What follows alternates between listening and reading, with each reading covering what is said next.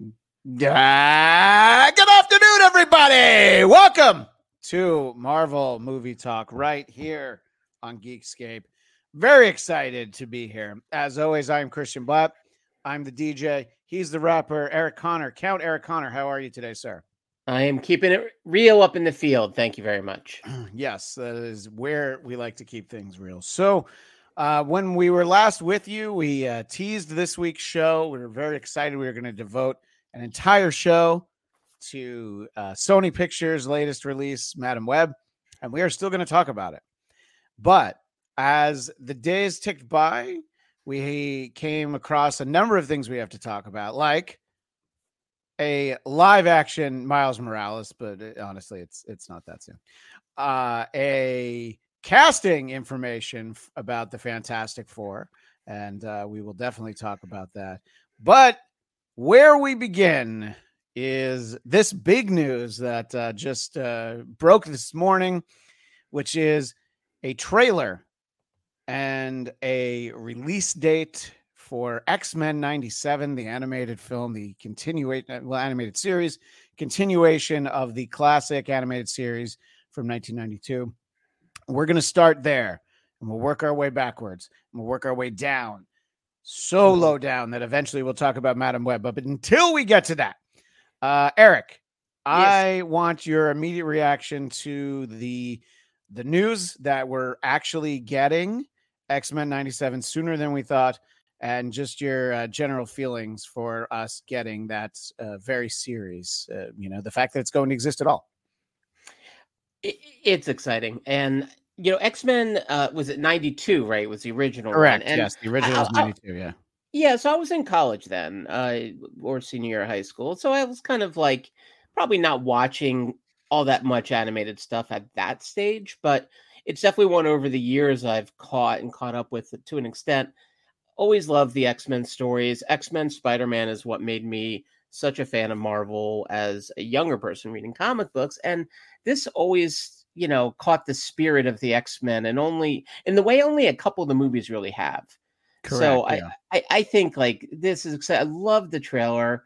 That one image of Gambit riding Wolverine basically, yeah. and electrocuting his blades or whatever or charging up his blades. That's the kind of like geek heaven I feel like you and I probably both, felt when we were like little kids playing with like the Secret Wars action figures or the Star Wars figures.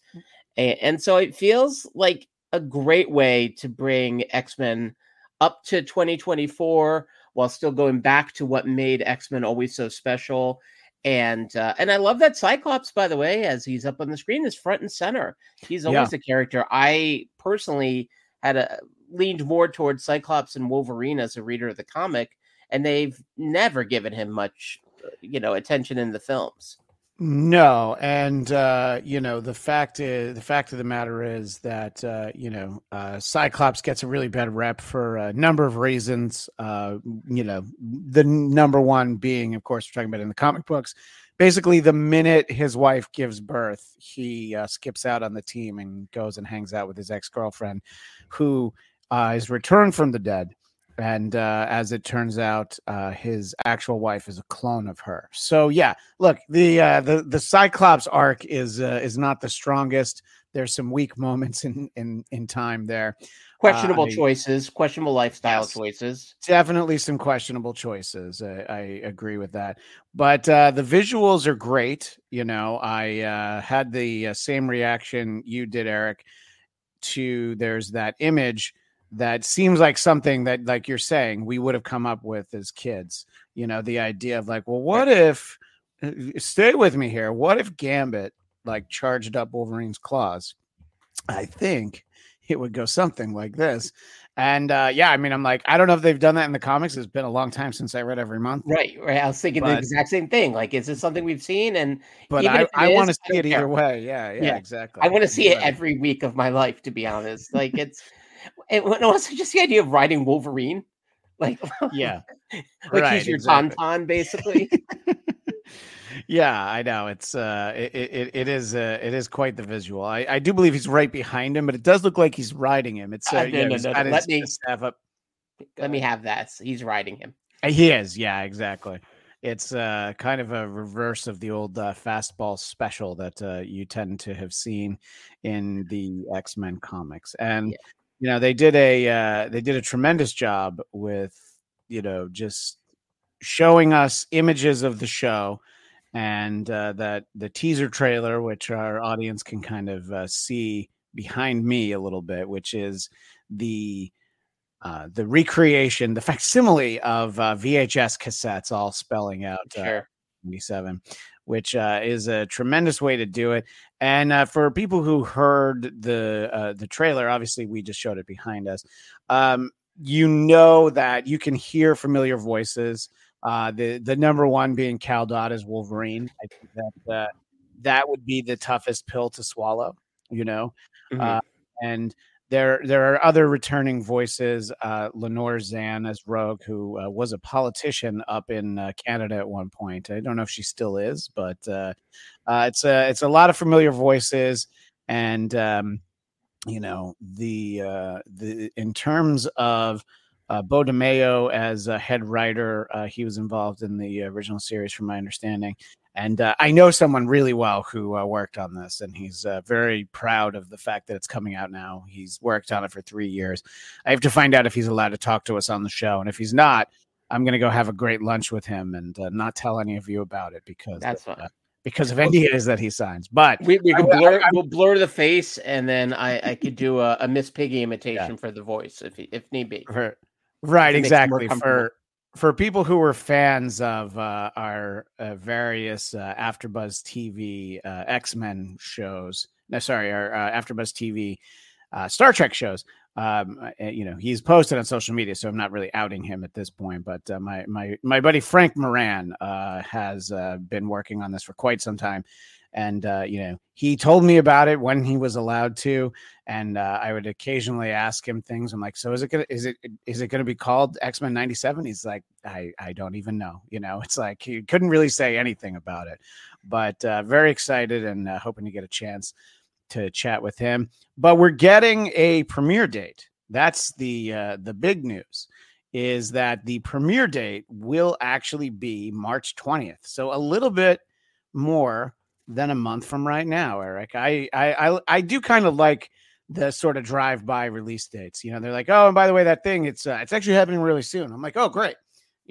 Because we do this show, and boy, have I been struggling to figure out what we're going to talk about on the show a few times, So the fact that we are going to get there before we know it, we're going to have something to talk about in March. Very excited. Let us know in the chat your excitement level for X-Men 97. Our buddy Daniel Drew is working, so he just popped in. That's not an excuse. I know. Where is I'm teaching right now. Yeah, I'm here. So I mean, come on, Daniel. Yeah, exactly. They're learning so much from you right now. So yeah, I'm excited about that. Excited for March 20th, and then we'll go with the more recent news. Which one thing I was just going to add real quick. Yes, please. So we talked a couple weeks ago about the Spider-Man cartoon that's going to come out, and it's I think we all were sort of like, it should be fine, but this doesn't feel like just trying to kind of hedge their bets. Like Spider-Man cartoon's like a safe bet. This actually, to their credit, the fact that they're trying to recapture the spirit of the original 90s cartoon, what's I think kind of really exciting when you see this definitely in the trailer, this thing looks like it could have come out in the 90s. And I think that's a pretty big swing. That's a bold choice. And so I think there is a real sense of excitement. And I think this is also going to potentially find younger fans who maybe now will revisit some of this great 2D animation that, we either grew up with or watched when we were a little bit older, like even Batman to go over to DC. So I think there's nothing here that feels like it's watered down or, just sort of giving us, well, this is in some ways maybe a little easier than putting a big risk on a massive new X-Men franchise. I think this is actually pretty bold. Yeah, I mean, and let's and it's all said remember and done. the fact that it was very sophisticated storytelling for Sure. Saturday morning. It was serialized. It was it was a large regular cast, a lot of guest characters. And never forget that in the 2-part pilot episode, they kill off one of the X-Men. They kill off Morph like almost instantly. So it'll definitely be interesting to see where we're at in 2024 in terms of the sensibility and the storytelling. And as we said, it can only come too soon. It'll be here before we know it. Yesterday, we got the big announcement of the Fantastic Four casting, and Eric and I were talking about it a little bit yesterday. And I think that I think we all had the sense that they had known this for kind of a while. And we did talk about sort of the possible accidental leak that Pedro Pascal was working on this. There was I don't know, something that was like the SAG website, and I'm like, I don't know what that means, but somebody somewhere knew that this was happening and maybe opened their mouth. But let's take a moment and talk a little bit about it. Let's start with our Mr. Fantastic, Pedro Pascal, who is certainly he's a man very much of the moment. Wouldn't you agree, Eric? Yeah, no, I think you can't get much if you're striking while the iron's hot. You can't get much hotter than what his career has been over the last few years. So it's one headline I saw that I think is actually kind of smart is, basically, is he taking over the mantle for Robert Downey? Yeah, and it's like, well, you know what? If you're, oh no, spoiler alert, Madam Web didn't sell many tickets. Jumping ahead, go ahead. Yeah, Pedro Pascal, I think I could see them building a new wave of property around him, as a fulcrum, because he's such a wonderful actor, and he also has a really unique energy. Like, he is different than, he's not the guy you think, oh yeah, nonstop quips. That's not a term Pedro Pascal has had thrown at him. He's a terrific actor. And I mean, really, his work in The Mandalorian also shows how good he is just with his voice. The idea that he could be behind a mask for 90% of the show and still have such a presence. So it feels like there's a technical level to his acting, to the kind of skill that, having vocal control, being able to act amidst the world of green screens and not get lost in the shuffle. So I mean, I'm thrilled with all four of these choices. I did think Jodie, is it Comer, the one from Killing Eve? I thought she was potentially going to be Sue Storm, but I've got no issues with where they've landed. She's and I'm not going to lie, I'm not that familiar with Vanessa Kirby. Do you have something off the top of your head where I should know her from? She was in the recent Mission Impossibles, in kind of a pretty awesome sort of role as a villainess, but I know the character you mean, because remember, we saw that movie together, because we go on a lot of movie dates. Man time is special between us, indeed. That's right. But yeah, she's a terrific actress. Yeah, and let's see, we've got Joseph Quinn as Johnny Storm. You reminded me that I knew Vanessa Kirby. Can you do the same with Joseph Quinn? Or yes, it can. Stranger Things season 4 is Eddie Munson. I'm knee deep in the middle of season 2 of Stranger Things. One day I'll pick it back up. He was a bit of a breakout star from this last season. I don't want to ruin too much for you, but he was. Yeah. They've even made action figures of his character. Nice. And he looks totally different. He had long hair. I had no idea he was British, but that makes me respect him even more. So many of our superheroes end up having to be British. I agree with Jonathan's casting, by the way. What's that? Jonathan London is casting suggestions, which I'm completely behind.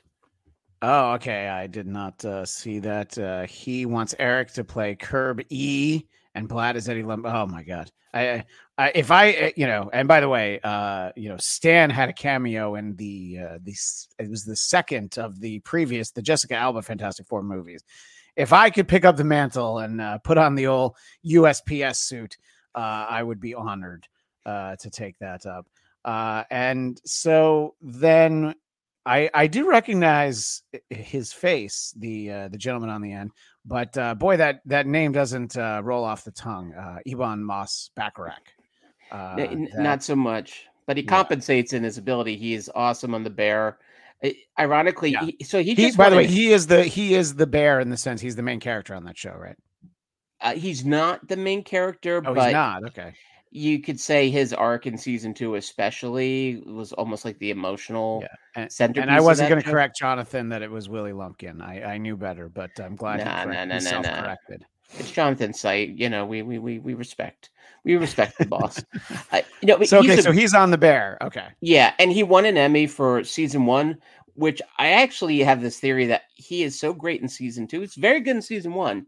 Season 2 was the season though that his character really just developed so beautifully. And I wonder if the Emmy voters didn't realize, because the Emmys got pushed back so far, that they were actually voting for season 1, not season 2. Either way, I'm glad this guy's got an Emmy as mantle. He deserves it. He's and him as Ben, I think, will be great because he also has shown in The Bear he can play a badass really well. Right. So and of course, I do recognize him from Andor. You know, I mean, he wasn't a major character in there, but I believe he was in the prison there. So that'll be great. There's definitely speculation based on some of the images that we've seen in terms of just when this is going to be set. There's sort of a hopeful energy out there that people want it to be set like in the 60s, sort of the original time. But some of the artwork, I think people are feeling like it looks like it could be the 80s. I think that it's going to be told in a way that it's it's sort of like they did with Captain Marvel, where it's like, oh, this is the 90s, and we kind of didn't tell you about this.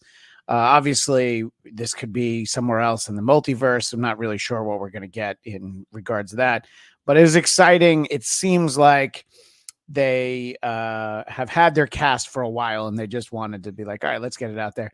The Pedro Pascal as Reed, I think, was one of those worst kept secrets. And, I was messaging with a friend earlier today who isn't crazy about the casting, but he didn't really have an alternative. I mean, we heard John Krasinski. He even had the cameo in Multiverse of Madness. And I mean, I think he's great. He didn't feel like Reed Richards. I think that they must feel that, one, Pedro Pascal is great, but two, they must feel like he's the best person to bring to life their vision for Reed Richards. Whatever story they want to tell, they feel like he's the guy. And, it's not a cast photo from the most recent Fantastic Four with Miles Teller and Kate Mara. So obviously we're much more excited. I know we try not to talk about that movie here very much, but sometimes except for my pitch for Fantastic Five featuring She-Hulk and the four of them, which thankfully Kevin Feige didn't return my no, he did. He doesn't usually return your calls. So the sort of it was kind of an aside. And we would have mentioned it very quickly at the top of the show if it was the only thing that happened.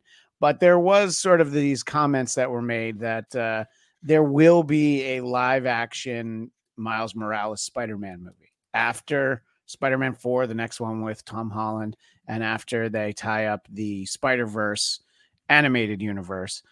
So it's one of those like, oh, yeah, we want to do that, but we're just telling you right now.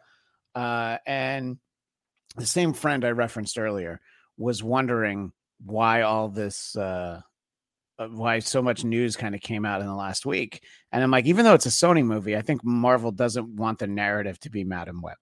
I just feel like they're like, look at all this other really cool stuff.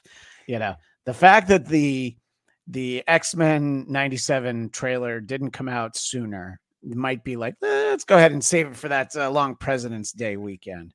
But, look, I don't know the Miles Morales character very well. I'm an old guy who read old comics where Miles Morales wasn't Spider-Man. I don't even know much about Ben Reilly being Spider-Man. So I love him in the Spider-Verse movies. I think he's a great character, and getting to explore him live action will be great. And he is one of the 3 Spidey and His Amazing Friends that my daughter watches. So that's probably the most of where I see Miles. But I don't know. It seems like a no-brainer that at some point, because they're not saying we're going to stop telling Peter Parker stories. I think that would be a mistake. I think it's just in addition to Peter Parker stories, we're also going to tell Miles Morales stories, which the Spider-Verse proved.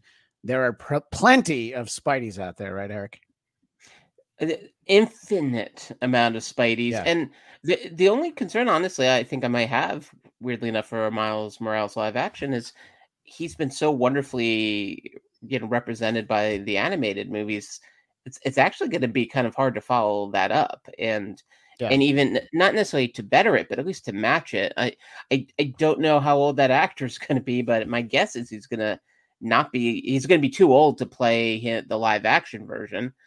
And so, finding someone who's got that charm and, is as just immensely likable as the Miles Morales we've had in the Spider-Verse, it's going to be pretty tall order. I'm thrilled they're doing it.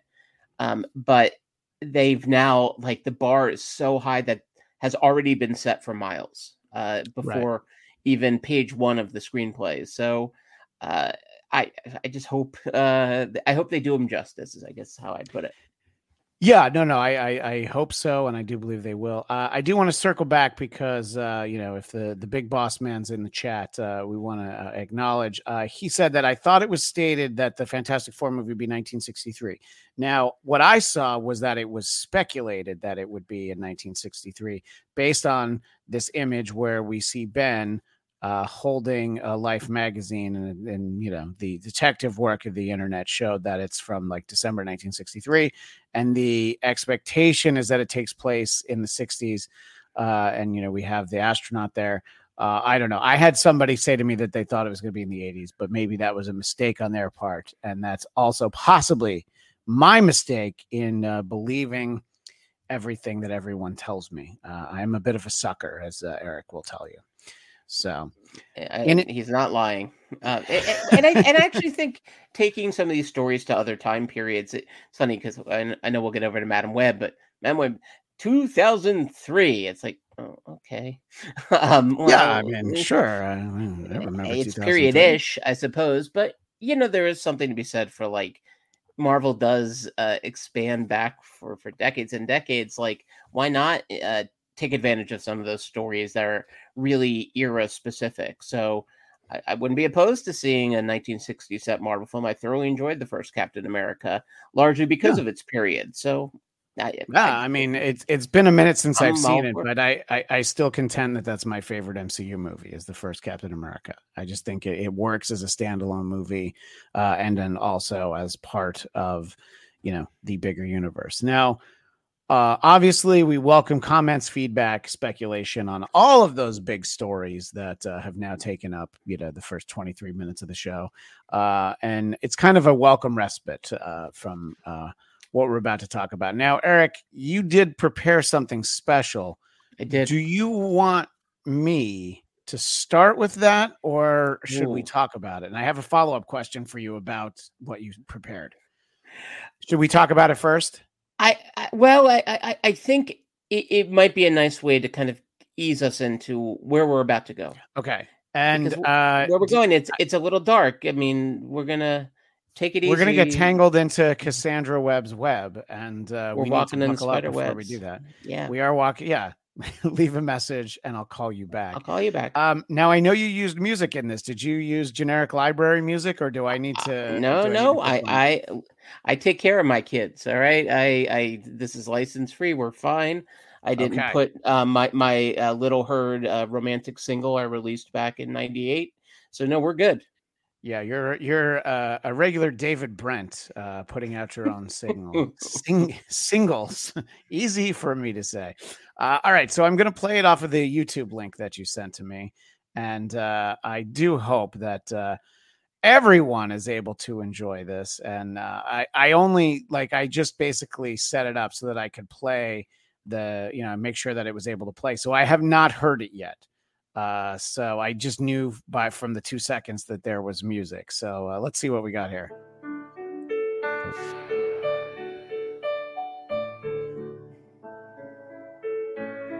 And that was only yesterday.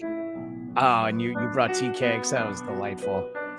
Yeah. We took a picture with Batman. How fun was that? We did. And all our new friends we made in the theater. The theater was not more full than that. There I am taking in the great Nicole Kidman. All right, a tomato meter's at 14%. That's a little bit unfair. This may or may not have been web us. screening for masturbating to Sydney Sweeney. That wasn't us. That was a different screening of it. It might have been a different variant of Christian. We can't say.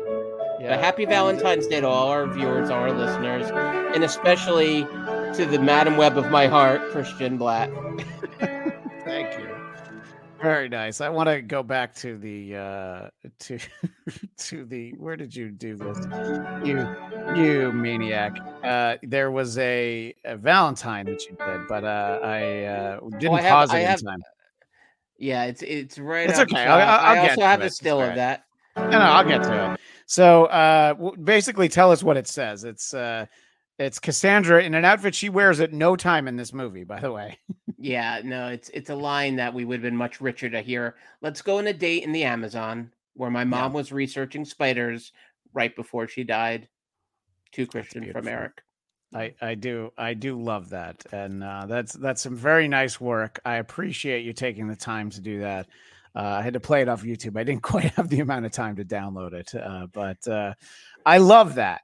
And yes, as I did spoil a little bit earlier the fact that you saw. For those of you who are watching, you saw that video, and that we have an empty theater behind us, and I just want to share the visual representation that. It wasn't much more full than that. This was like a week out. I bought a ticket. I bought my ticket first. I was literally the one seat in the middle. And then Christian sent me that, and I'm like, which one is you? That's true. You did say that. And so that was that was at that point. And I was curious. I wanted to see, how business was possibly booming. Once we were actually at the big release date, I wanted to get an idea of before we actually went to the movie, I was like, all right, well, I mean, there have to be more people seeing this movie now, right? And to be fair, I'm right. There's more than just the two of us, although it looked like it was only the two of us, until like the day before. And then as I commented to Eric when we sat down to watch this movie, that I went to this same AMC when they reopened in the summer of 2021 after being closed for the pandemic, and the spacing yesterday was much more severe than it was when they reopened after a global pandemic. It was a little sparse. Is that fair to say? Oh yeah, no. I mean, sometimes you go to the movies because you want to be alone, and this was one of those times. I felt much peace and solitude there amidst the six others in a theater that could sit several hundred. Yeah, right. Exactly. Yeah. So, and Jonathan Strange said that they were lost. Time and Negative Zone acts differently. We're going to see what happens. I can't wait to see that story. And William Walton wanted to know, where's the Peter Parked Car Spider-Man film? It's coming. Look, after this movie, I think Peter Parked Car should definitely be coming. I think Sony right now, everything's on the table for any spider relevant property. I mean, including Spider Rico from Rocky and Spider from Goodfellas. I thought you were talking about Spider Uncle Rico, and I was very confused as to what that was, but that seems like something entirely different. But yeah, Spider Rico. So look, I think that there was definitely a bit of a marketing issue. Sometimes weird, ironic things can work in your favor. They had this interaction. I actually don't know who the reporter was, what outlet he was with, but he got to speak to Dakota Johnson. And there was a lot of heat off of this clip, let's just say, and I want everybody to take a look at it. 3 Spider-Man Tom Holland movies. Yeah. Should I just... That part's a good answer. Yeah. Oh. Spider-Man, here he comes. Here he comes, That's number one. Yep. Spider-Man, and he's back. And the other one, the last one is the Goblet of Spider-Man. Oh, God. Need a vacation. Harry, Spider-Man, and the Goblet of Man. No. if I were editing that, I would have just gone right to her answer, Harry Goblet in the Spider of Man. It was kind of a funny answer, but yeah, there was the impression of like, okay, so this lady does not know that much about about the universe that she's. I'm actually worried she got some kind of lasting effects from concussion syndrome due to her work in 50 Shades of Grey. Yes, I think maybe he hit her a little too hard. Or something. That might have been the case. So, interestingly enough, there's one that you sent me, which we'll get to in a moment. But there was some marketing that also, for whatever reason, featured present day Raven-Symoné, and I want everybody to check this out.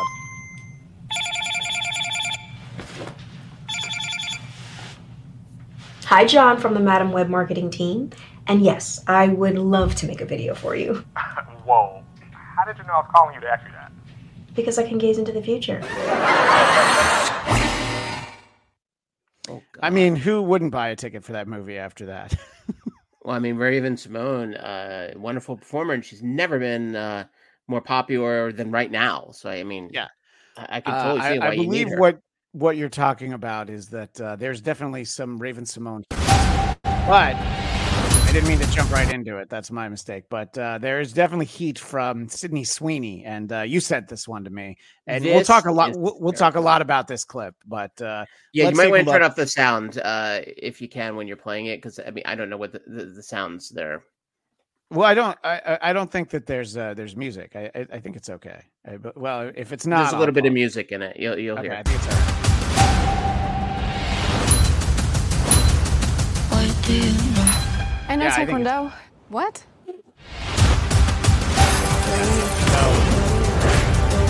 Madam Web.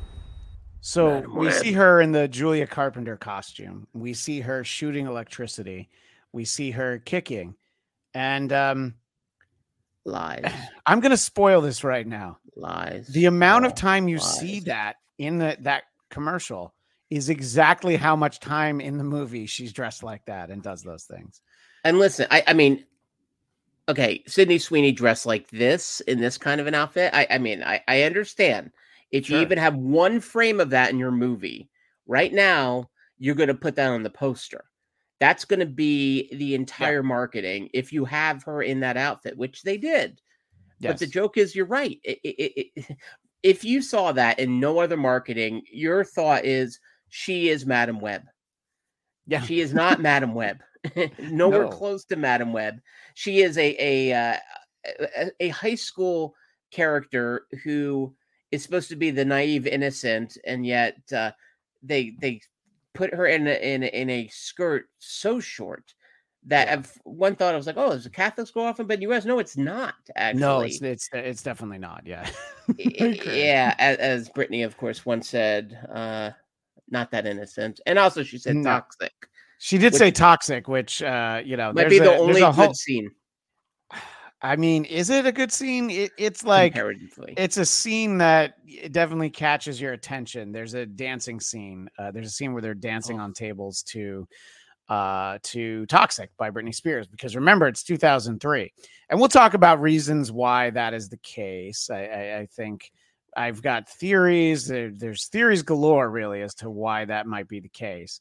But I don't know. I mean, it's like it just I think that they were just like, they said to the marketing team, like, whatever you can do, and like somebody's like, oh, I'm friends with Raven-Symoné. They're like, great. Why don't you just go ahead and see if we might be able to, get her to do something, anything? It's like, yeah, she'll probably do it for free. All right, great. Now then run with it. But we got our pick of the litter. We got Raven, we got Kirk Cameron, we got Alan or Robin Thicke. I mean, our choices are endless for marketing. Alan's passed on, but I think that Kirk Cameron could sell it to a very specific demographic. So if you could get Kirk Cameron and Raven-Symoné, that might be the way to go. And, look, we did not a whole show, but we really spent time looking at this trailer for Madam Web.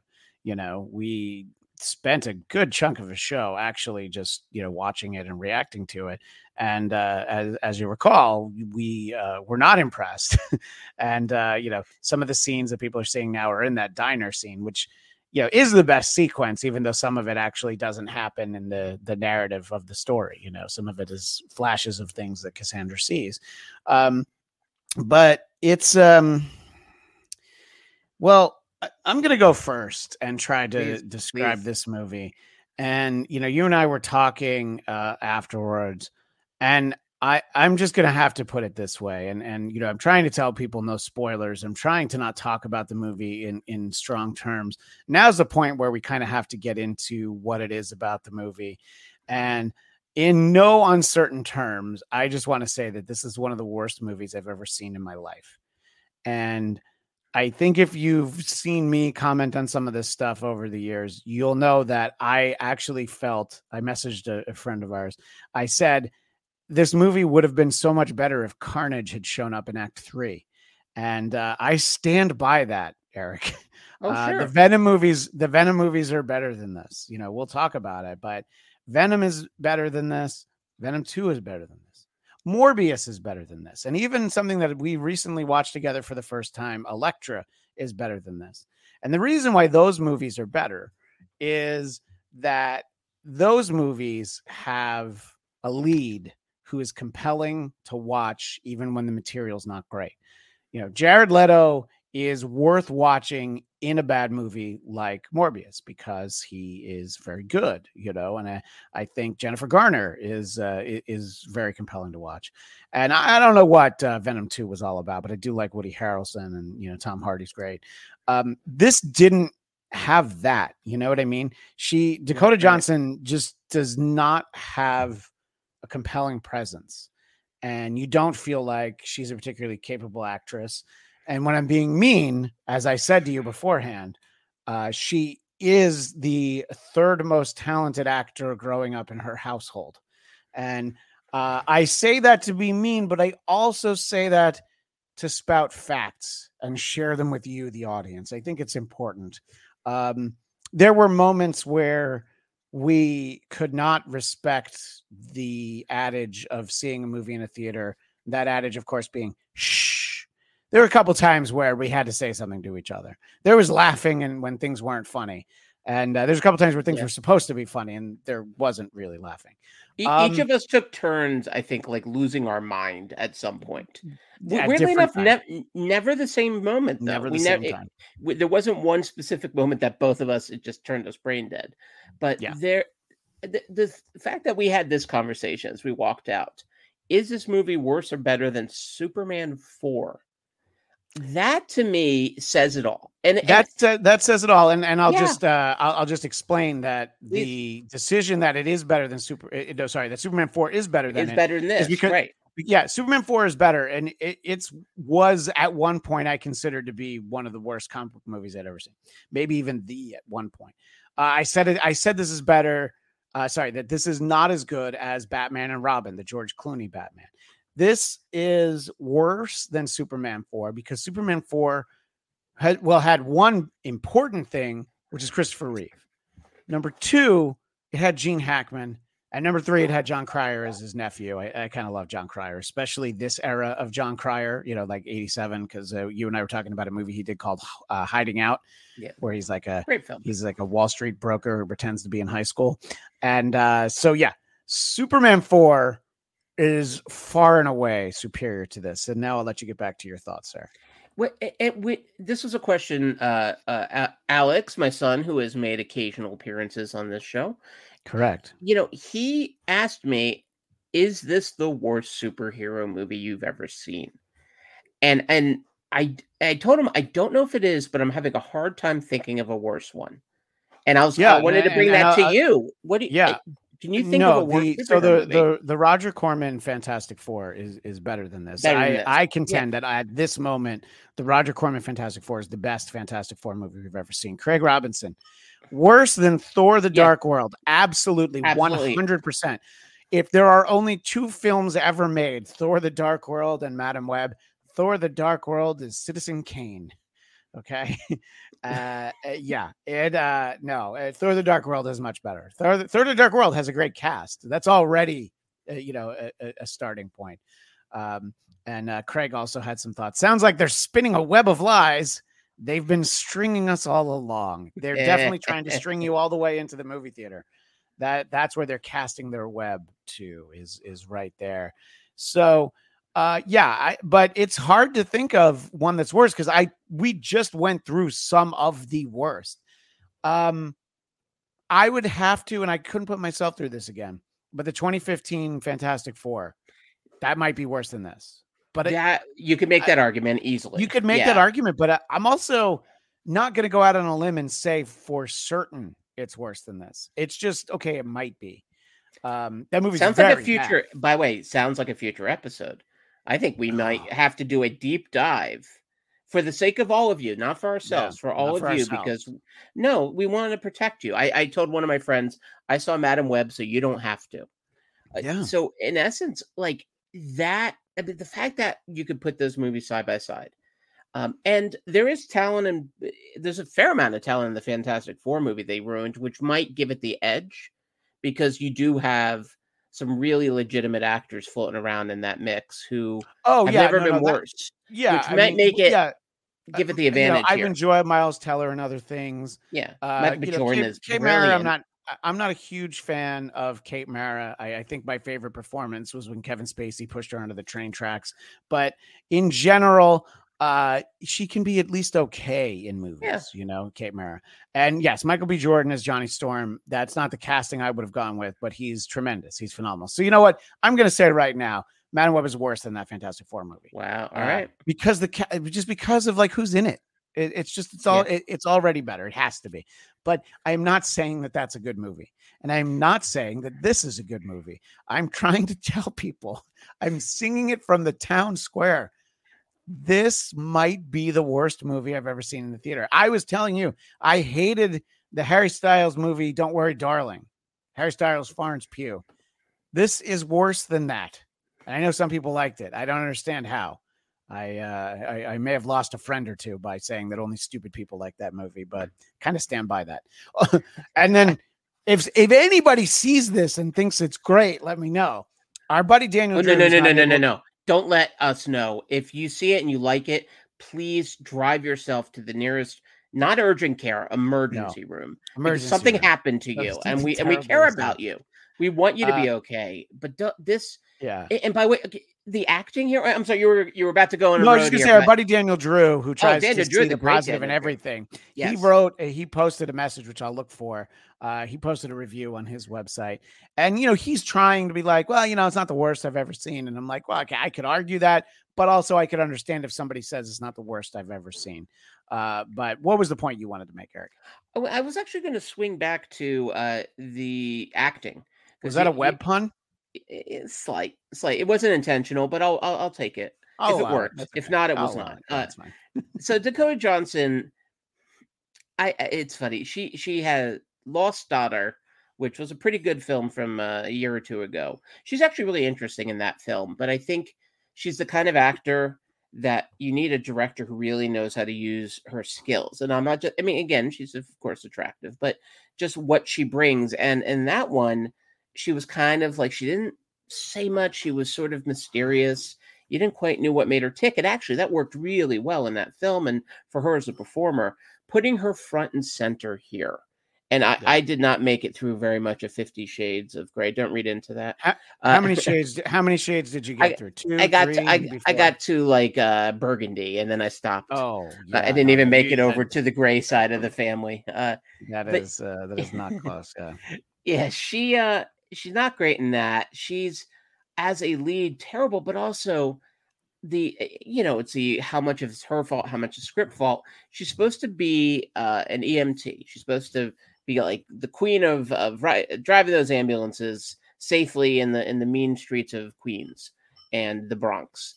And that's not an easy gig. But she also gets a gift from the child of one of the patients she saved, and this kid, it's just gone through the trauma of seeing his mom almost die, and gives a little drawing to her, and her response. And I get the idea. You always say this in writing. You start them here to bring them over here. So she's childless. She doesn't know how to deal with children.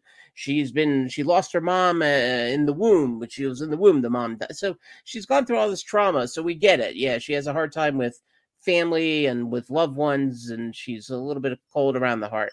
But this poor child just went through such hell, and he gives her a terrible drawing, which I would have critiqued him on, despite his trauma, about, oh, thank you for saving my mom. And her response is, what am I supposed to do with this draw? And it's like, What is happening in this film? I'm convinced they shot the rehearsals for half this movie, including the action scenes. But her acting in particular, she must not have known that was a take. Because that's the only explanation for why she would do what she did in front of the lens. Let me be devil's advocate for a moment. Please, advocate away. These are all the best takes, and this is what they could put out. My mind can't handle that idea.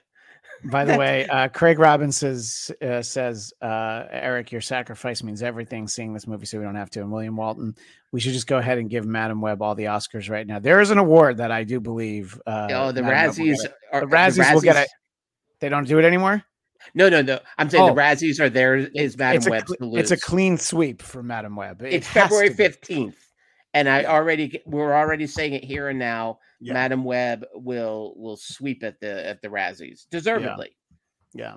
And before we get into some of the specifics, I do want to talk about what our buddy Daniel Drew says, because he's always very thoughtful and look, in some ways I am kind of like this. I always try to find something that I can like about everything. I like movies that people don't, especially when they're parts of universes that maybe I'm predisposed to enjoy. So our buddy Daniel Drew on his website, I'm going to give him a plug, thephantomblender.com, which the Phantom Bender.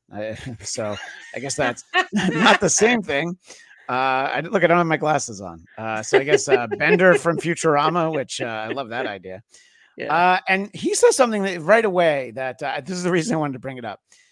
And Daniel says, well, it was better than Venom 2. And right away, I have to stop Daniel. Is it really better than Venom 2? Now, maybe he feels that way. It wasn't an altogether bad movie. Again, I disagree. It wasn't amazing, but I've seen worse. Name 5. Name 2. Yeah, 2 is fine. And he thinks that the cast did a good job. And I think that might be where we could agree to disagree. I will say that Celeste O'Connor, who plays Maddie, I think she's actually very well cast. I understand she's going to be in the next Ghostbusters movie. I think she was also in the previous one. But I saw her. Zach Braff put out a movie last year called A Good Person. It is rough. It is not a fun movie. Florence Pugh's in it. Morgan Freeman's in it. Molly Shannon. Great performances. Really well made movie. It is a tough one to get through for a number of reasons. But Celeste O'Connor's in there. And I think that she was good in this. She's the character where I'm like, yeah, I would see more. I kind of want to see that. I don't believe that the Madam Web multiverse is being built around this. Maybe somebody thought that at one point. But I don't think we're going to ever. Do you think I'm going out on a limb to say I don't think we'll ever see any of these characters in a movie again, Eric? Nah, it's not even hanging on by a thread at this point. I mean, that ship was sunk even before the reviews came out. Box office, this one's going to be behind the Bob Marley movie. It's not going to do well. Yeah. But even before that, I think they knew that this is part of the Spider approach with Sony. It's just like, all right, let's pull out every character we can and see which one clicks. And so far, the only one that has really is Venom. So yes, and I think Venom we have Venom 3. Later this year. Until Craven is going to prove everybody wrong and is going to be the best movie of 2024. You'll see. We'll be talking about it on this show. Look, when Madam Web didn't have one of those press screenings I like to brag about going to, it was an indication that there might be trouble, because I will tell you, there was a press screening for Morbius. They had an expectation of Morbius heading into it. They knew kind of what it was, and they decided to roll the dice and let people like me see it. And I did my best to find the things that I like. It was a lot of stuff like, oh, I like Matt Smith, not in this, but I do like him in general. It was great to see the Doctor be a bad guy, that sort of a thing. This didn't have any of that. And I highlight Celeste O'Connor because it's kind of the one thing. I don't watch Euphoria, so I don't know Sydney Sweeney. And I think that they have her sort of play this glasses, very timid character because there would at some point be a reveal for her to actually be this badass superhero. I do love that black costume Spider-Woman character who was also introduced in Secret Wars at the same time that the Spider-Man black suit that you were holding up earlier. So I like that iteration of Spider-Woman. I could be on board for that character. And what we're seeing is it's not even a first draft of the character. It's like the ingredients were mixed, but they never even put her into the oven. So we're not going to get to see a fully baked Sydney Sweeney character. You know what I mean? At all. We're just not going to get to see it. Yeah. I'm going to take that metaphor even one step further. It's the mac and cheese that's still in the box. Nothing has been opened. And I think what you hinted at before with talking about they're trying to market this thing, especially because Sydney Sweeney right now is having a moment. She did that romantic comedy that actually made money, which romantic comedies don't do anymore. Yet this one did. I have seen Euphoria, which means I've seen a lot of Sydney Sweeney. Oh, you've seen a lot of her. Oh, okay, I see. 100% of her. Oh, all right. Including, I think, one or two of her internal organs. She's very free in that role. Oh. And she's good in that. I don't know how great an actress she is, although I think she's fine in this. Actually, I would say all three of the girls, although you and I both agreed that Celeste O'Connor was head and she stood out. Yeah, from the time that she flips over the ambulance and flips off the ambulance. You definitely noticed her. We had, maybe at that point we hadn't, but you see Sydney Sweeney in sort of a very inexplicable moment where she's in the sort of the recovery room at the hospital because the little girl who gave Cassandra the drawing was Sydney Sweeney's Julia's stepsister. And I'm like, oh man, they're really trying to put them all together in the same place, Yeah. Yeah. And it felt like a stretch. And the thing is too, before you're saying spoilers, I would say there's almost nothing to spoil here. No. Right? The spoilers didn't make it. The spoilers didn't make it on the screen. There are implied spoilers, which we'll now talk about. And I'm not even putting a spoiler alert up on the screen. I can't do it. I can't justify it. But there's nothing to spoil. There's nothing to actually spoil. By the way, Daniel Drew is now with us. I'm done with chess club. The first graders weren't that bad. My son's in 4th grade and he's having fun with chess club. So wait, did Daniel take on the first graders? Was it him versus? It was all the first graders versus Daniel, and Daniel beat them. No, I believe he teaches chess to a group of kids. I think some kind of after school program, which sounds great. I fully applaud people who are trying to pass any kind of knowledge to kids like mine, who they say I want to play chess, and I'm like, what's that? So but, my son plays chess. He goes, when am I going to play you? I'm like, and then I just run away. Somebody in the chat whose username I'm going to have to disagree with, Cowboys fan 92. However, the sentiment, man, that film was terrible. And yes, that is, I look, Cowboys fan 92. Eric and I might not agree with you on a lot of things. We are going to agree. Daniel, you might need to back up the part where I said that this might be the worst movie I've ever seen. I did read a little bit. Daniel, we were actually reading some of your blog. Yeah. And, I misidentified it. What did I call it? I called it the Phantom Blender. The Phantom Blender. I think I saw we're kind of talking about the cast, the three girls, the three young women. I do think are very good, and those are they're cast with the idea that one day they would reprise those characters. I mean, that's not going to happen, but I can see how they were cast. It was like, it's about this movie, but it's also more about how we would have seen them again, teaming up against Venom or something, or Kraven hunting them, which basically was the plot of this movie, is that the big bad, who is neither big, but pretty bad, is hunting them the way that Kraven hunts people, and it's in 2003, so they're like, oh, I've got all this newfangled facial recognition technology. I'm like, oh, you mean stuff that's like on a website now? Yeah, but the stuff. I mean, the fact is, my phone can identify the breed of my dogs. Know, right. so yeah, right, yeah, exactly. Seeing this, and so since you brought up Tahar Rahim, yes, allow me for to looking up his name. Yes. Oh yeah, I got it right here. Tahar Rahim. Now we can argue about, not even argue, we could pontificate about whether or not this is the worst Marvel movie, even maybe is it the worst movie that we've seen in the theater.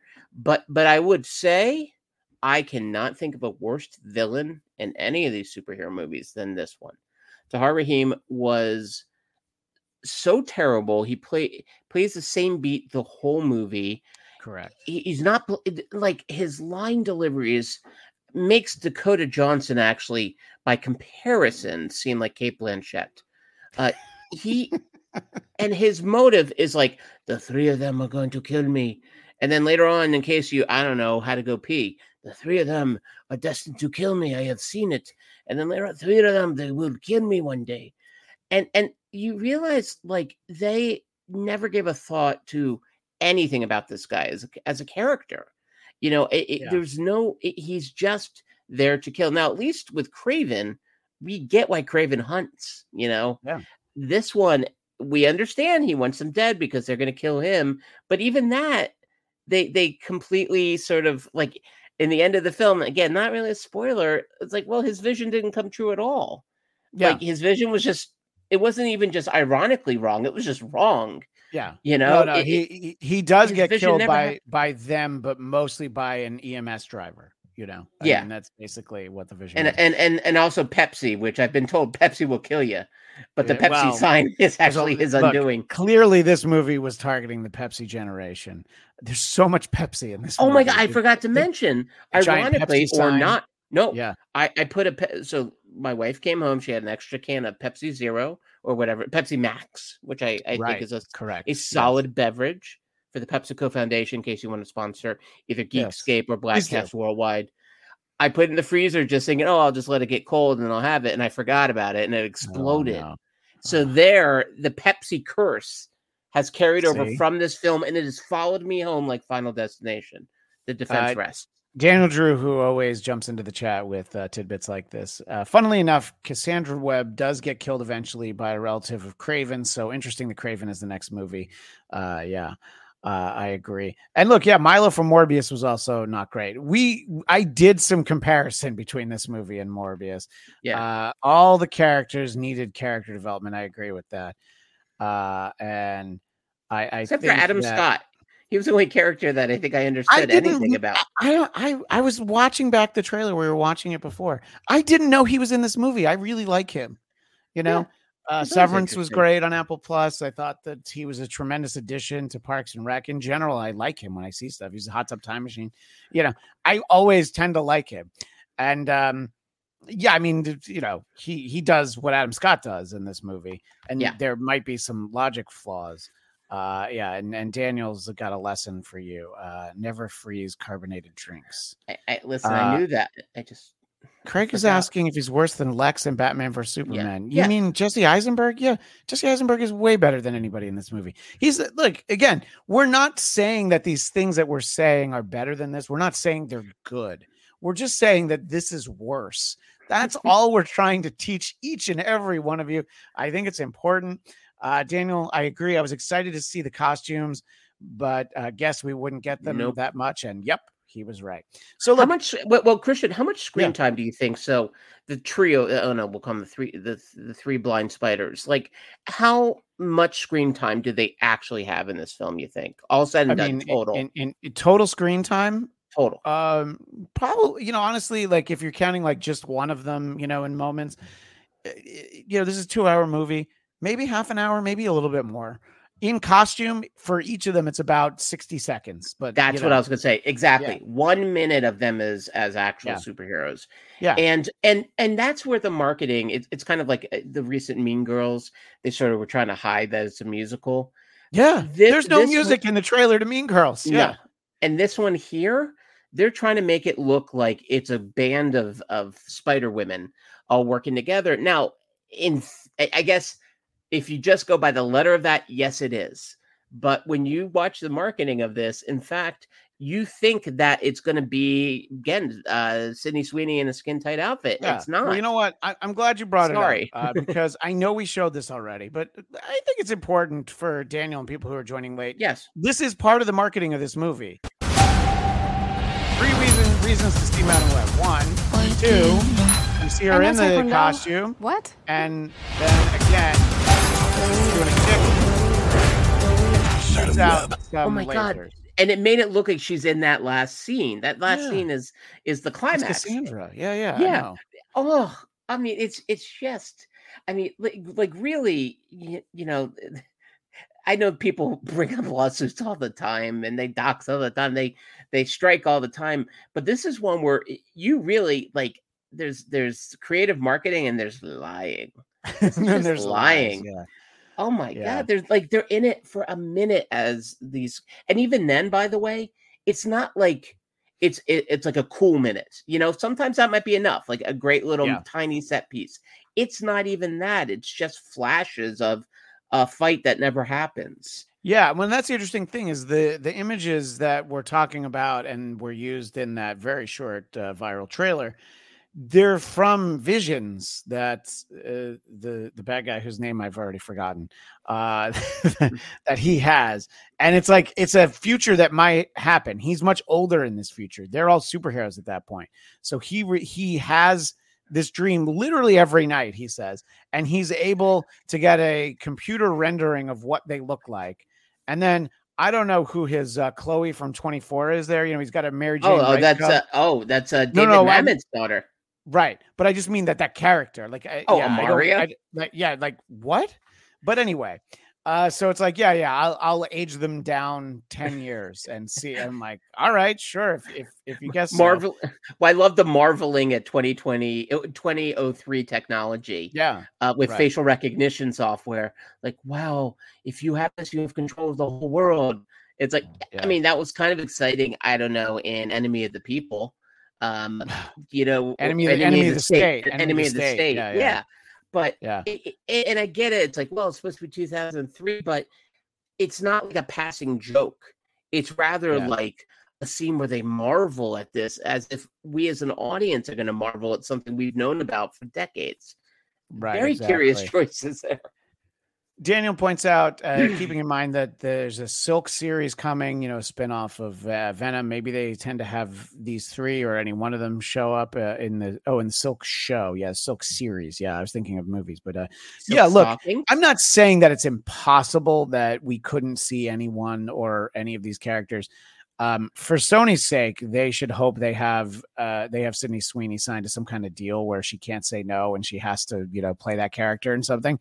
But we'll see you know. And again, Cowboys fan. There was Dakota Johnson in an interview to Games Radar said this film went through significant rewrites.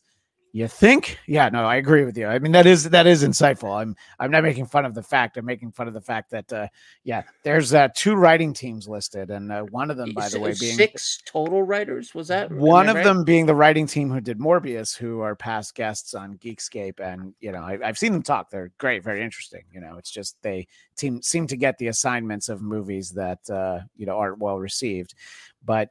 You know, anybody who's written professionally knows that from what you turn into what turns up on the screen, there's a lot of differences, you know. So I think the idea of making a Madam Web movie is probably the mistake to begin with. But doing a Madam Web origin story, you know, if it's a Spider-Man movie where he encounters Madam Web, that could be very interesting, you know. But giving us this story, setting it in 2003 is the part we're going to talk about now. Part of that, I think, is to establish, you know, 20 years later in modern continuity of these Sony movies, you could have these characters as superheroes, as the visions that we're seeing. Right. So I think that's a big reason. But the other reason for that, I think it's set 20 years ago because this film has some absolutely unspoken Easter eggs that you don't have to be particularly comic book literate to pick up on at least 1 or 2 of them.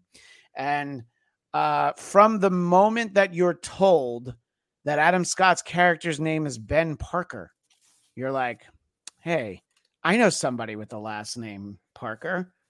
Sure, I know who that is. And then maybe you think like, oh, Uncle Ben's an important part of that story. Okay. Oh, they're going to a baby shower for his sister. Oh, Mary.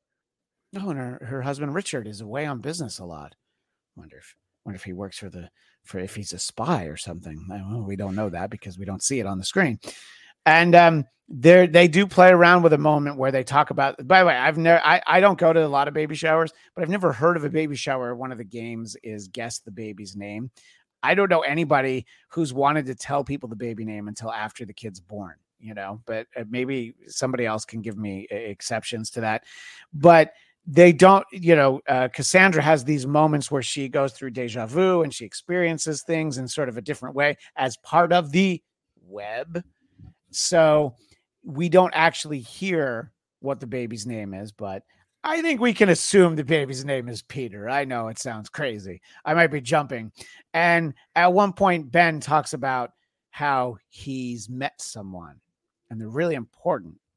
And Cassandra says, what's her name? And he just kind of stares and she's like, oh, it really is serious. So here's what I thought. And I told Eric this. Here's what I thought was going to happen in the post-credit scene of the movie. Was they're in the hospital. Baby Peter's been born. And, Ben was spending a lot of time with his new nephew because his sister needed some help because the baby came early. Richard's off, not fighting crime for the government or whatever Richard Parker does. And I thought that maybe his girlfriend was going to show up at the hospital and it was going to be Marissa Tomei. Maybe they would have de-aged her so she looked like my cousin Vinny because it's supposed to be 20 years ago, although that's 30 years ago. That's not the point. But no, this movie was not interesting enough to even do that. Yeah, no. There are no end credit scenes. I should probably warn everyone. But my hope was actually a little different, which was a baby body, Tom Holland's head on the baby body. Oh, like those E-Trade babies in the Super Bowl commercials? Yeah, you wanted one completely. Of those. And in this movie, we would have been like, yeah, why not? Sure. Yeah. Well, I'll tell you this: it wouldn't have been the worst thing in the movie. No. Wait, since we're in our theme of this movie is not effective at its goal. S.J. Clarkson, the director of this, is something I did a little homework on because one of the things about this is, we've seen a lot of kind of action scenes that I would describe as just kind of maybe dull, a little lifeless, or generic. I feel like would be the one that usually falls on a lot of these sort of second tier and third tier superhero movies. This was the one though where I was joking before about they thought it was a rehearsal. There's moments in these sort of supposed to be high stakes, high octane action scenes that it looked like the actors were literally marking it, right? Like when you rehearse, you don't always, it's hard to give 100% in every rehearsal, not to mention safety wise, you sort of make sure where you're going, where the camera's going, where the lighting is. So you mark it, you sort of figure it out. There are moments remember when they're running on the subway and also oh, run. And they move at half speed. Yeah. And I thought that was the surprising thing here. It was done in a way I'm like, okay, maybe this director just finished film school, did one independent feature that went over well, and they gave her a Marvel film, which has happened a couple of times. But no, she has been not too far off. Yeah. No, but she's been directing in the TV world for decades, including a show I loved from back in the day, Life on Mars, which is there was a British and an American one. The American version is one of the worst endings for a show ever, but it was interesting to follow. Until I'm told the British version's amazing. Yeah, the very last episode was, as we like to say, garbage. To the technique you're talking about, Daniel Drew is talking about the many shaky camera moments. Oh, I didn't even mind that. I was more when the camera was still and you would see the movement and yeah, that was among the least of our problems. I did a quick quick search of Twitter, which some people say hello X World, and so this is somebody named Kyle Arking, And the succinct way, I just want to give him the credit for saying Madam Web is a wretched experience at the movies. From its nauseating editing to its awful script to some of the worst performances of the year, Sony has delivered a comic book movie that spits in the face of all comic book fans and viewers alike. Talk about wasted potential. I'll disagree on that last part. I don't know how much potential there really was for this. But the wretched experience at the movies, I'm like, yeah, you kind of nail it there, Kyle. That's I don't disagree in any way, really. And there's two more that I want to share because usually I will deride the comments on Twitter on movies, but TJ Fincy says Madam Web was pretty bad, but Dakota Johnson was funny. And there's a whole sequence set to Toxic and some cute found family stuff that doesn't quite land, but I'm a sucker for it. You disagree with all of that. But the last thing he says is the ADR is so bad it's funny. And if it hadn't been for that tweet, I wouldn't have remembered to mention. Now, the ADR, for people who don't necessarily know, can be called looping. It's the ADR stands for additional dialogue recording. And there's a number of reasons why. Sometimes, the mic doesn't quite capture it, or you decide you want to give a line a different influence or a different impact. But a lot of times you add some ADR lines to pick up the pace of a script. Something's not answered in what you film, so that it's just like, and bad ADR, you'll notice, where it's like, I'm talking like this, but then I'm also saying something really important and it sounds like this. And then it goes back to sounding like this. So the ADR, there's a few times where the ADR is like, is this the finished print of this movie? To what you were saying about, did they film the rehearsals? Is this, and you're saying it's automated dialogue replacement? I thought it was additional, but all right. No, but it does that job. One of us teaches for film school, so I'm going to have to see. I did but just so you know, I did in a private chat. No, you did. You did call me out. I get no points. If you make a mistake, I always call you out. No. I mean, that's all you do. It's one of my favorite ADR uses ever was in the original Suicide Squad. Yeah. When in speaking of rewrites, recuts, re-edits, re-everything, that one may be the most extreme, and except for Justice League. And there's a part when they introduce, is it Slipknot? Is that the guy's name? Or so, yeah. I get that in the new metal band confused. New metal band, yeah. Or is it Korn? I don't know. And Slipknot shows up and someone's like, "Oh, that's Slipknot. He can climb anything." But it's, you don't even hear, you don't see who's saying that. So they realized they didn't have time for his montage. So they just replaced that little bit of exposition with one ADR line said by no one.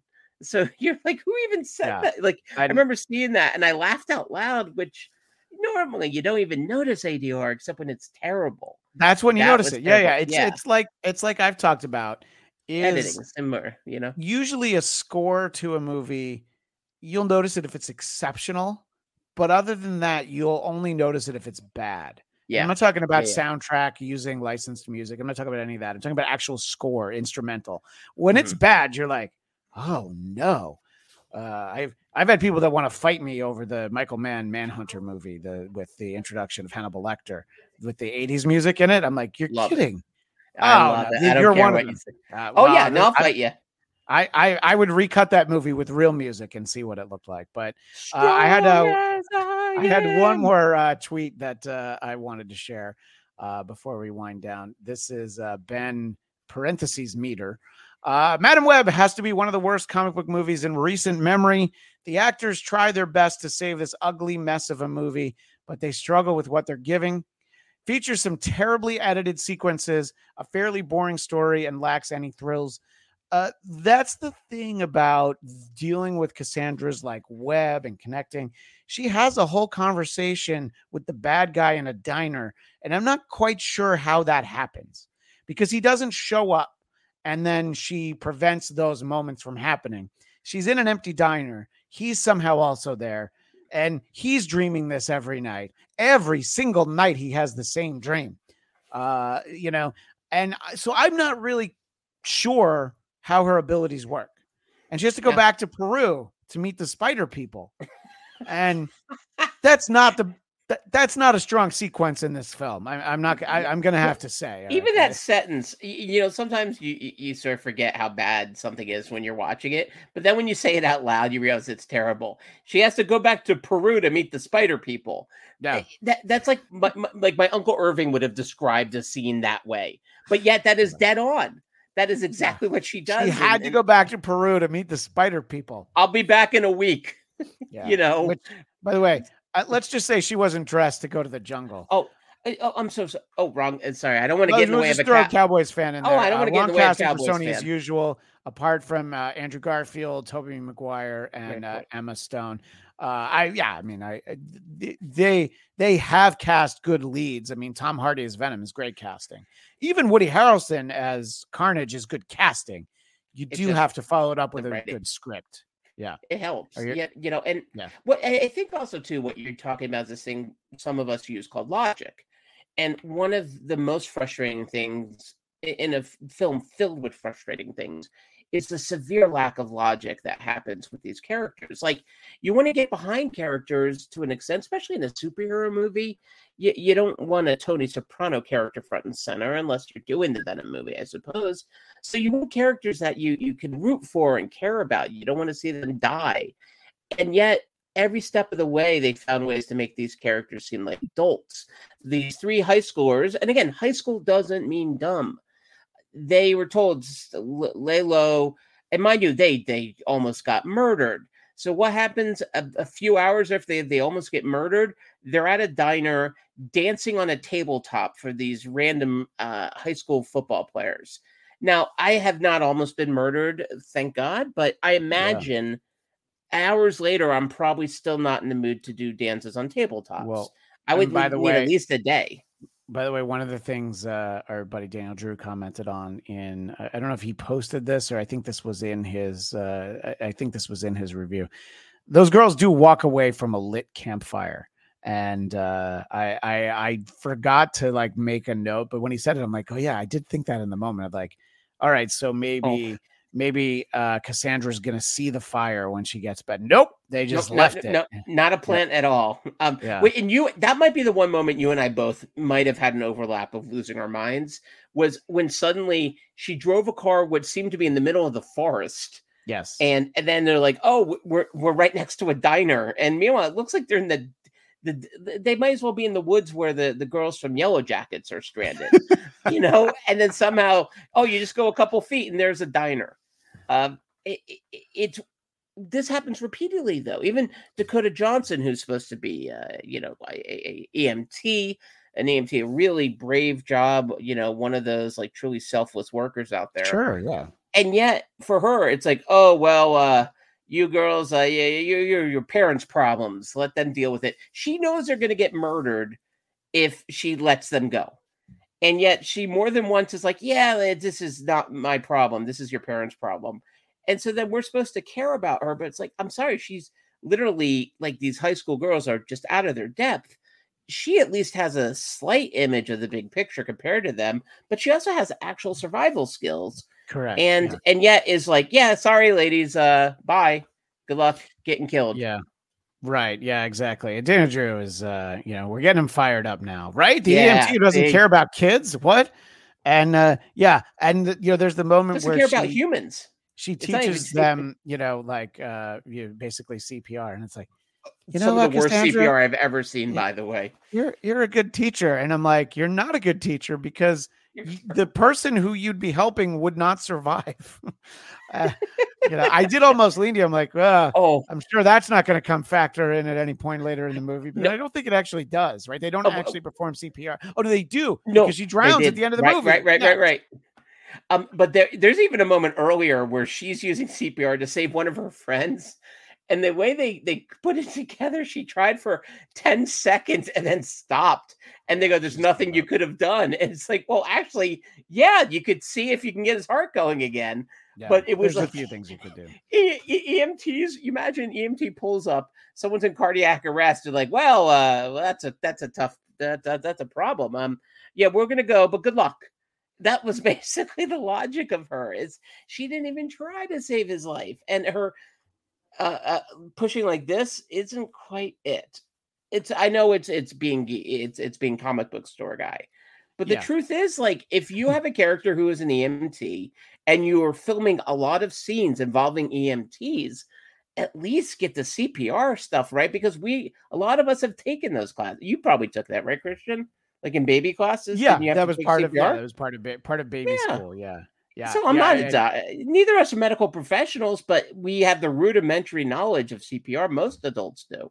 And somehow I could have probably consulted on the CPR in this movie better than whoever actually did. Yeah. But that part lost my mind too. Yeah. Yeah. So Daniel did have a point. I think they did okay with the time powers, but I don't know, something felt off about the editing. So even Daniel being, largely not dissatisfied. So I want to take a quick moment before we wrap up. Daniel talked about something that I didn't think of. So there's Marvel related issues with this movie. It takes place in 2003 is just odd. We kind of talked a little bit about, some of the reasons we thought why that would be. And in the comics, Cassandra's a mutant. Now that you can't do that because it's Sony, I don't think it really matters. Venom without Spider-Man, they're able to make that work. I'm guessing what they actually did was based on some actual mythology, but it was just a bit cheap. There are some other aspects that I won't mention since they'd be more spoilery. Daniel, you should spoil this movie for everyone, because the real spoil would be sitting down thinking that you're about to see a good movie.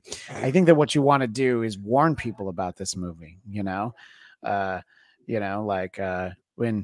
my honeymoon, I got off the ferry in Greece, and the car service the bus from the hotel wasn't there to get us.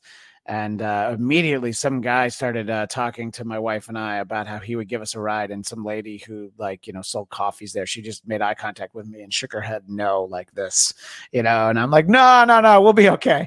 So yeah, that's what I want to do for people about this movie. It's almost like I should stand outside where we went. That was actually the story of Christian's first marriage, which ended abruptly that day. But the second marriage, things went much better.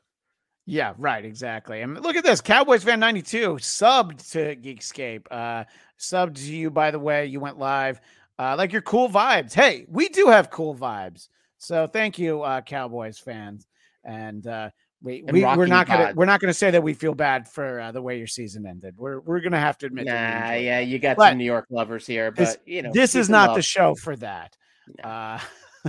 We wouldn't do that shit. That's all right. And you know what? That's what we should be able to do, is have fun. And anyway, in any case, I just want people to know how strongly I feel about this movie. And I think it's important. And don't let anyone tell you that I like everything that gets put out, all the Marvel movies that come out. You and I tend to be, I think, of your web, that is the Black Cast part of Geekscape Network. Yes. You and I tend to be more the optimists, I feel like, in that crowd. Yeah. And yet both of us. Look, and it's the same with DC. It's the same with anything. When I sit down, I just want to enjoy a movie, any movie. I wanted to enjoy the first Suicide Squad movie, I thought that I might enjoy the second Suicide Squad more than the first one, and I tend to be optimistic. So this is an exception because I had the expectation that this movie was going to be bad. I would have loved to have been proven wrong, even if it was one of those where the first act was okay, I will tell people that I think the 2003 Daredevil with Ben Affleck, I think the first act is actually a very good superhero origin story. It does go off the rails, and I know you don't agree. But in general, nobody seemed to like Thor: Love and Thunder except us, I think more people like the Marvels than like Love and Thunder. And it was dense. It was a bit of a mess. I kind of liked the Eternals, but I can't say good things about this movie apart from one person being cast.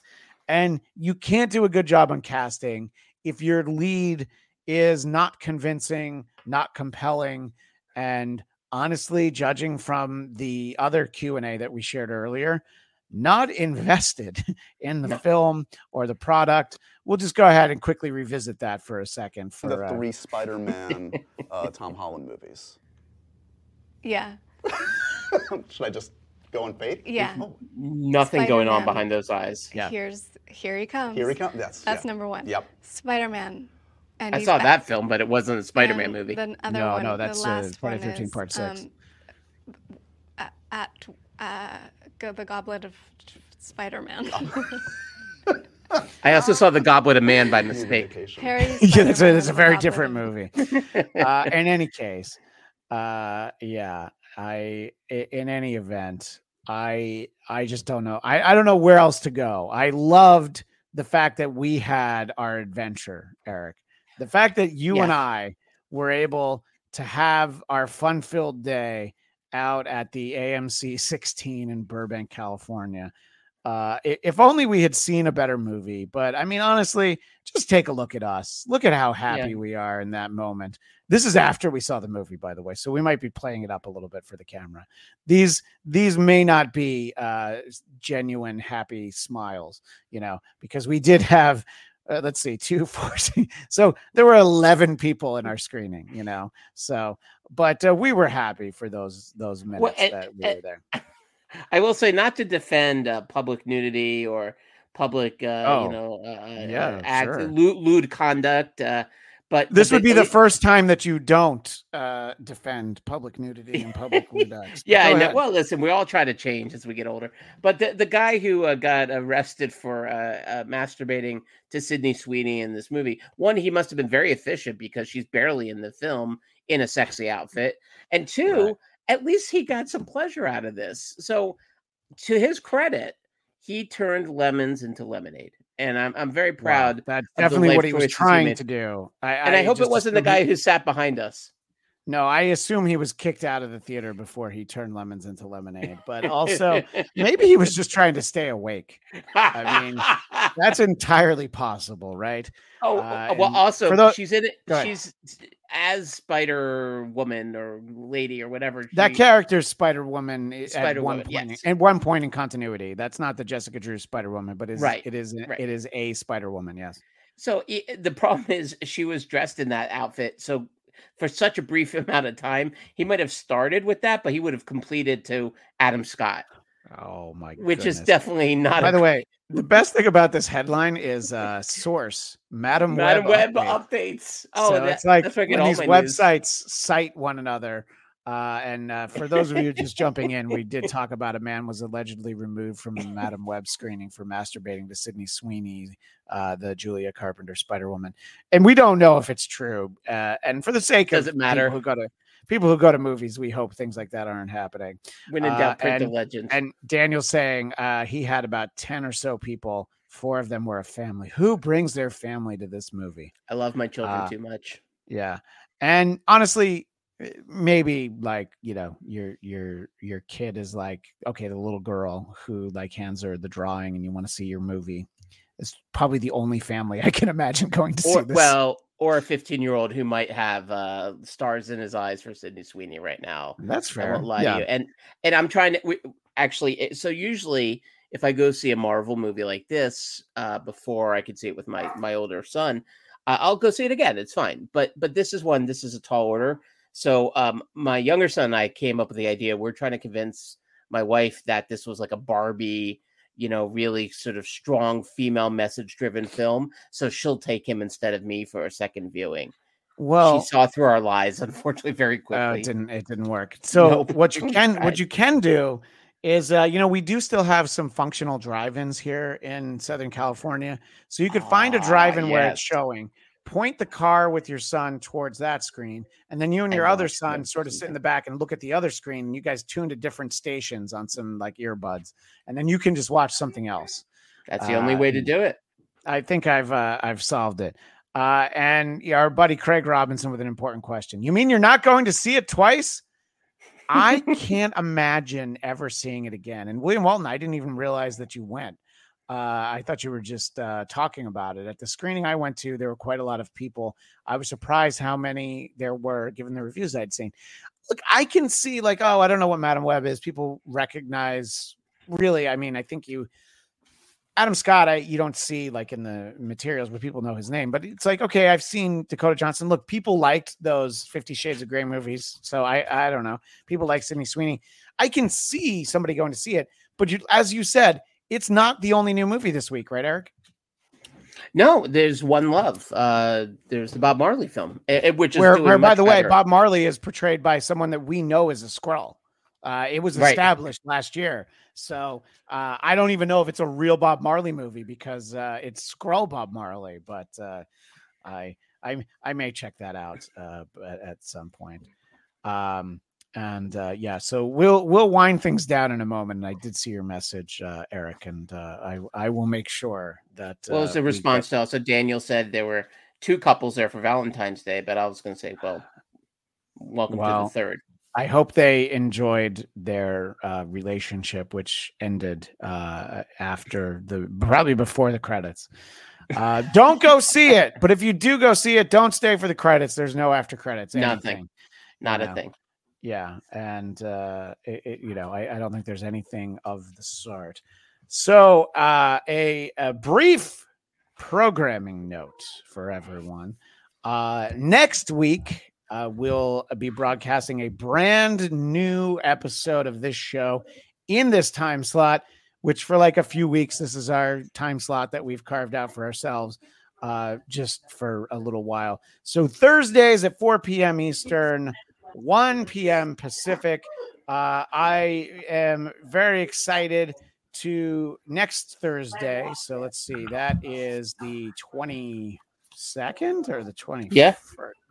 Yeah, the 22nd. Sorry, I didn't quite have it straight in my head. So next Thursday, I'm going to welcome back to this show the great longtime X-Men writer Chris Claremont. There are some great projects to talk to him about. He's doing a series for Marvel called Madripoor Nights, which continues the famous people know the cover of Uncanny X-Men 268 with Wolverine, Black Widow, and Captain America. It's a continuation sort of that era, that story, I believe set during World War II. And then also for the first time, a reprint of the X-Men Teen Titans crossover that he wrote and Walt Simonson did the artwork for. So we are going to feature that next week in this same time slot where we were on today. And I'm very excited to have him back on. And if you have questions for him, send them to me ahead of time.